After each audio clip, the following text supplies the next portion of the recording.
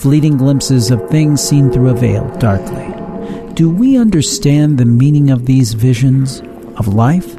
Why we are here and how little of our existence we truly understand? Tonight we will talk of these things on The Other Side. Welcome to Ghost Insight. I am Jim Harold and so glad to be with you once again.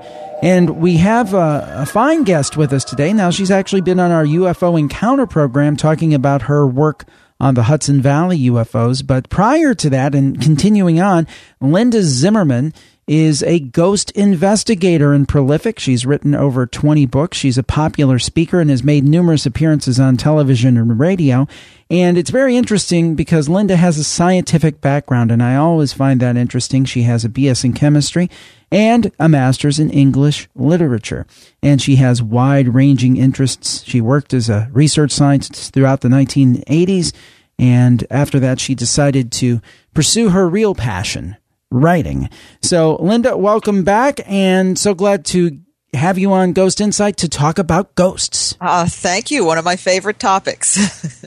Well, I think that's a good place to start. Now, when people see, oh, you had your BS in chemistry, you worked as a research scientist, you had your master's in English, how in the world did you get involved with ghost investigation?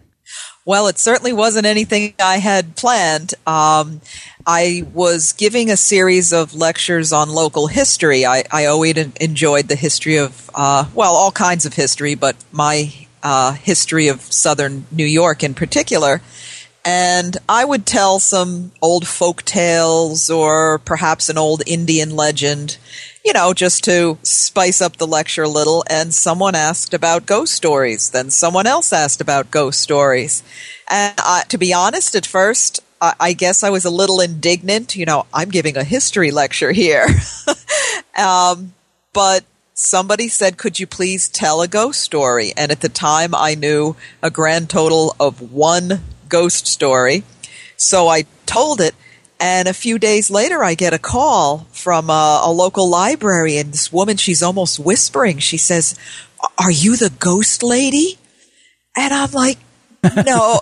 Yeah, really? Where did you hear that? I hear you're giving a ghost lecture. It's like, no, I'm giving a history lecture. Well, I saw the writing on the wall. And so I said, well, let me start collecting ghost stories. And it just took off. It just exploded. I didn't have to do anything. I hear of a lot of groups who are trying to find places to investigate. People just started calling me. They'd actually put their house keys in an envelope and send them to me. Can you please come and investigate my house? It was just crazy. And I fell for it heart and soul, because going on an investigation is one of the most thrilling things you can do. Why do you think we're so fascinated by the idea of ghosts? Well, obviously we are all going to die someday. So what happens to us after we're dead it has to be on everybody's mind at some point. And then I think also because it's so common, it happens everywhere. I think everybody knows at least one person who has a personal ghost story. And you have to put together, even as a scientist, we look at evidence and you put together this overwhelming body of evidence and say, okay, you have to admit something is going on. You don't have to think it's the spirit of a deceased person, but there is another realm out there that really needs to be explored. Now, I'd like to talk to you about some of your favorite experiences. I mean, I'm sure you've seen a lot, and from my understanding, when you go on a ghost investigation, if you're treating it seriously, it's a lot like fishing. There's a lot of sitting on the river bank waiting for the fish to bite, and I assume that there's a lot of waiting around, waiting for something to happen, and quite frankly, sometimes nothing ever does. That's a good analogy. it can be boring, but a bad day of ghost investigating is still better than a good day of work, I guess. To extend your analogy, but yes, a lot of the times we will be there, set everything up, sit there with great anticipation, and nothing happens. And then you go home and you have hours of footage to review, and it's like watching paint dry. Mm-hmm. Nothing is happening. And there was a place called the Patchett House in the town of Montgomery, New York. We went twice and nothing happened, but I said, let's try it one more time. And it was like all hell broke loose. Some of the biggest banging sounds, noises we had ever heard. And that was a thrilling night. But had we not stuck with it, we would have missed this. So it's not like you see on TV where here we are, here's the ghost hunting team. The ghosts can now come out and give us the evidence we need. Doesn't work that way. What kind of tools do you use when you go out on an investigation? What do you take with you? From the moment I walk in a place, I have a digital recorder in my hand, and I keep that going constantly because you never know what's going to happen. Often things happen before we get to set up, our camcorders, the infrared cameras, all the meters. And I also like to constantly say, all right, it's 9:30 p.m., it's 10:30 p.m., just so I know where I am, what's happening at certain points. So it gives me the timeline, especially since I then go back and write about these investigations. For me, it's very critical to know what was happening when. I started getting a lot of equipment, and I think I reached a point where it's like, wait a minute, there's so much technology and so much equipment. I'm paying more attention to the equipment and, watching monitors, then maybe I should just pay attention to the surroundings. So we will still set up, camcorders and audio equipment and EMF meters and motion detectors, but I've kind of taken a step back from all the equipment. I still maintain the best way to conduct an investigation is sit still, be quiet, and pay attention. I like to become more personally involved now with an investigation. You see some of these things where they have cameras set up all over the house and they spend the whole investigation in one room watching monitors.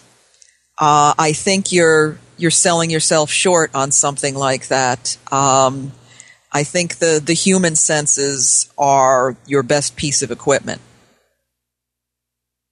Do you feel that you're just a, quote, normal person who is interested in this and goes out and investigates it, or do you feel that you have any kind of psychic or spiritual gifts?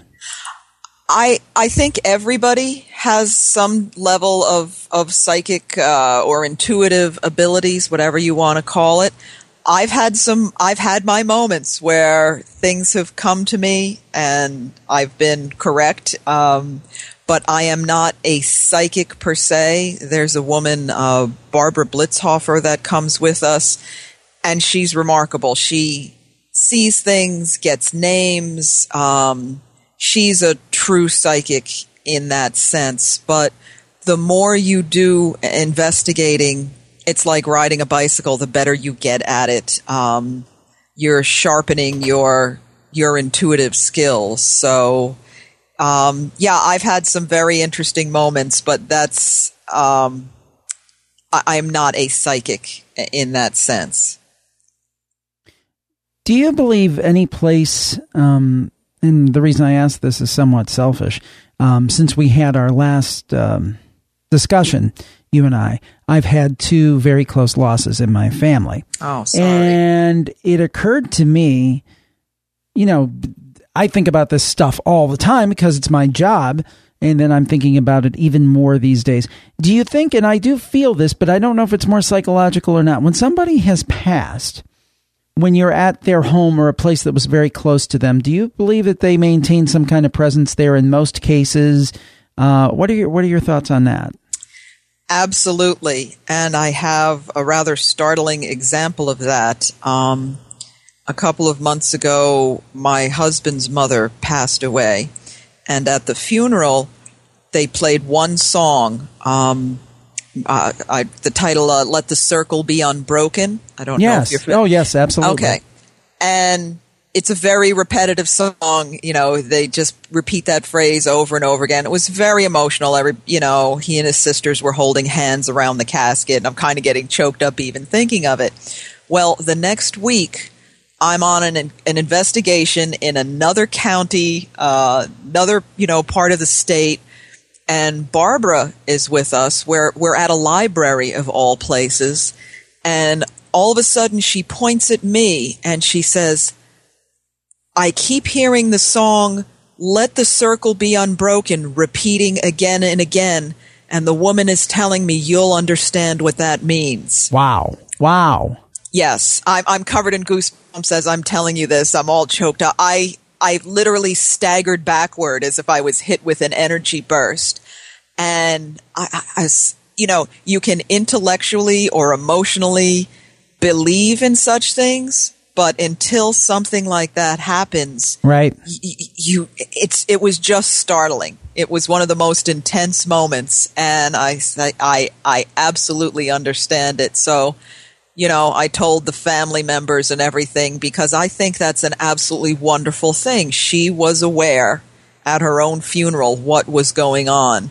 She was aware that I'm on this ghost investigation. This is what I do. So she knew she could use Barbara to get that message to me. And you realize all the implications of that. You could write a book just on that one, right? That one incident. And that to me was one of the greatest confirmations ever.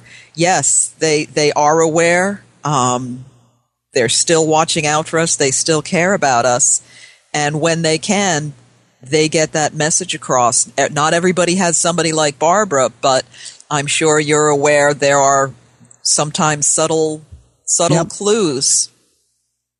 Oh, yeah. Yeah, it was funny. My dad was going through some stuff, and he had a guitar, and he picked up the guitar, and in the case was an artificial rose. Mm-hmm. And my dad enjoys roses. And the funny thing I thought is that he said, "Did you put that flower in there?" And I said, "No." And I said, "Did you?" And he said, "No." And again, it could have fallen in there because there were some flowers over by the side on the table, so somehow it could have gotten in there. But I thought that was a very kind of odd thing, And I do believe, and I have a story in my campfire book, and I've talked about my campfire program where we tell ghost stories and so forth about my brother and hearing a particular song on the radio, which was very obscure, and I heard it shortly following his funeral. So I do believe those things happen, and I believe many times they're called after-death communications, and it's not always somebody hitting you over the head with something and saying, "Hey, I'm here," but these little subtle clues saying, "I'm here, and I'm going to always be with you," and I do believe those things happen. What are some of the more eerie things that have happened to you while you're on an investigation? Something that really kind of made your heart jump into your throat? There's been one or two of those, yes. One of the most frightening, I was at the Shanley Hotel in Napanoch, New York, and it was a restaurant and was involved in the bootlegging trade, back during Prohibition. And as part of his illegal practice, Mr. Shanley had a hidden room under a coat closet. And the owners didn't even know it existed. They owned the place for a year before they found this trap door. And it's this small little room. And I was down inside of it, and my ghost hunting partner, Detective Mike Warden, he's like, this feels horrible down here, just very uncomfortable. He climbs out. It's very difficult to extract yourself from this room into the coat closet. As I'm trying to get out behind him, honest to God, it felt like somebody grabbed my legs and was trying to pull me back down into the room. Ooh. And I can't pull myself out because he's in the way. And I was near panic. I was ready. I had made a fist. I was ready to start slugging him to get him out of the way. So unfortunately he moved and I pulled myself out, but my legs were tingling for at least an hour later. And I really felt violated.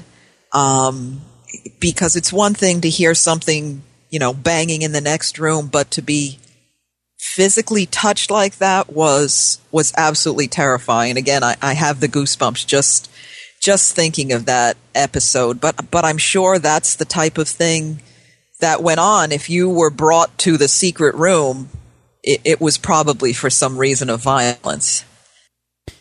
Do you think when you run across spirits or entities or ghosts, whatever you want to call them, in places, do you think those are lost or trapped souls in some way?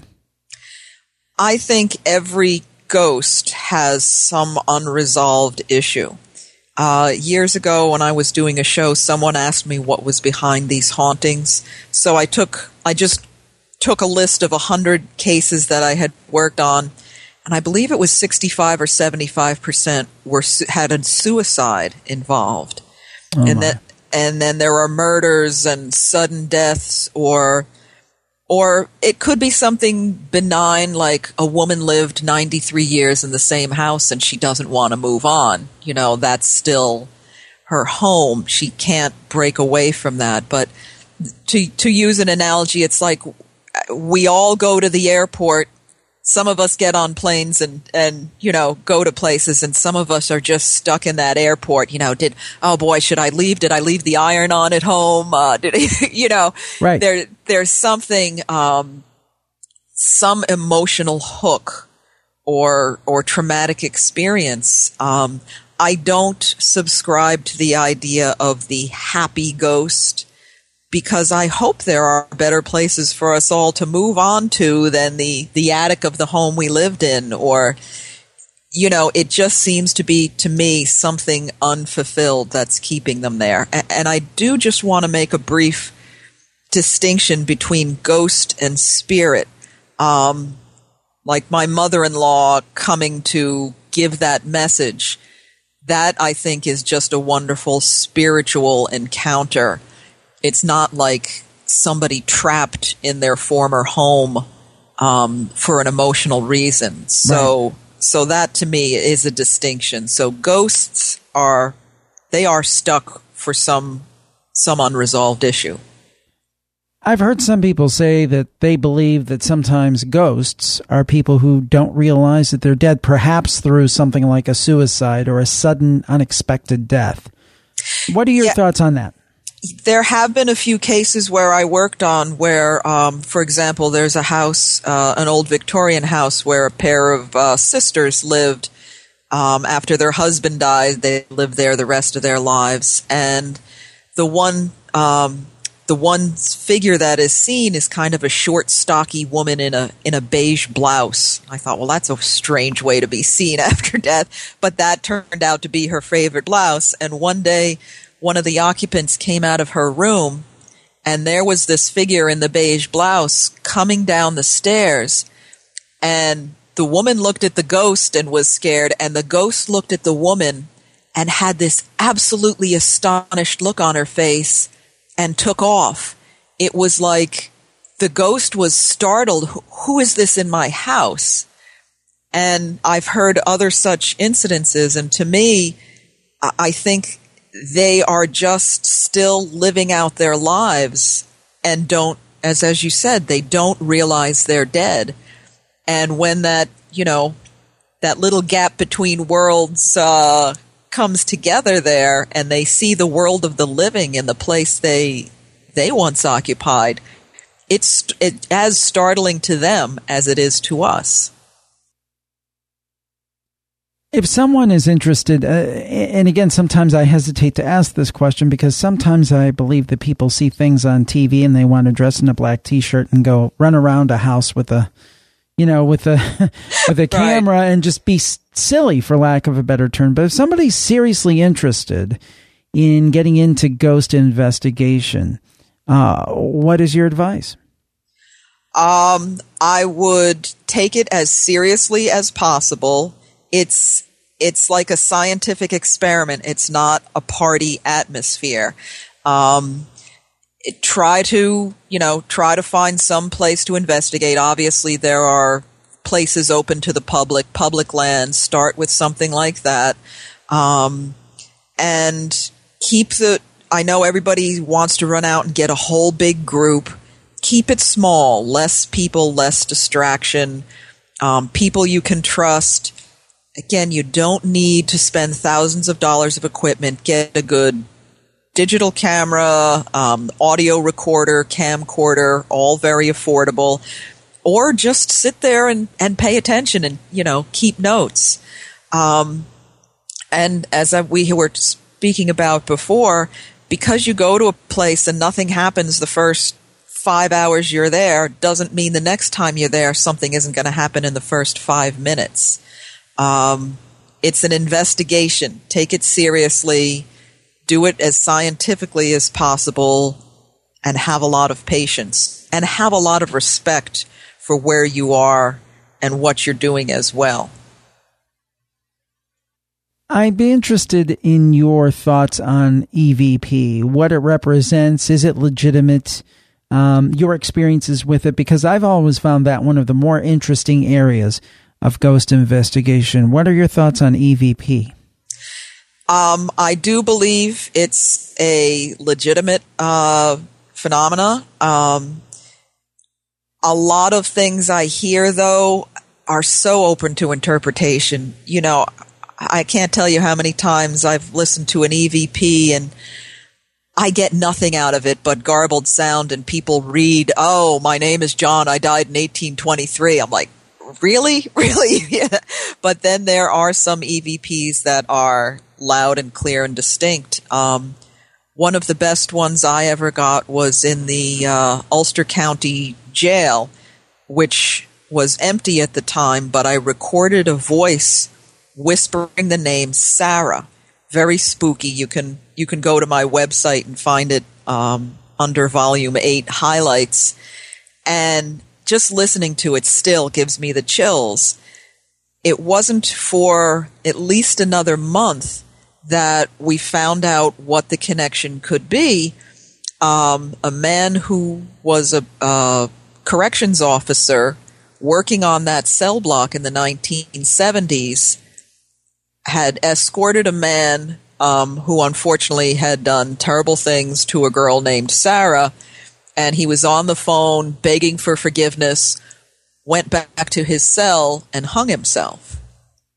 And Sarah was really the last word on his lips, and that was where I had recorded this very spooky whispering voice saying Sarah. So it wasn't anything we could have fabricated. We didn't know the story until we tracked down this corrections officer a month later. So it can be incredibly powerful evidence. Again, I would just caution people, don't try to read too much into, I'm sure you've heard a million sounds and pops and clicks, and it's very tempting to try to assign meaning to it, but sometimes a garbled sound is just a garbled sound. And there is a certain amount of, I think that while I think some of the EVPs that I've heard have been very compelling, there's also the possibility, and this goes to things like reverse speech and so forth, the idea that you hear what you want to hear. And so I think you have to be very careful and very discerning. Right. Linda, I'd like you to, if you could, we certainly want to find out where people can find all your books and all of your information, and we'll ask you that at the close of the show. But leading up to that, could you share maybe one special story, one that really resonated with you? It could be a warm and fuzzy one. It could be just the opposite, just one that stands out over your years of research. Well, yeah, I think I'd like to go warm and fuzzy, if that's all right. We like warm and fuzzy. There was a wonderful man in his 90s named Alan. And he had lost his wife of over 50 years.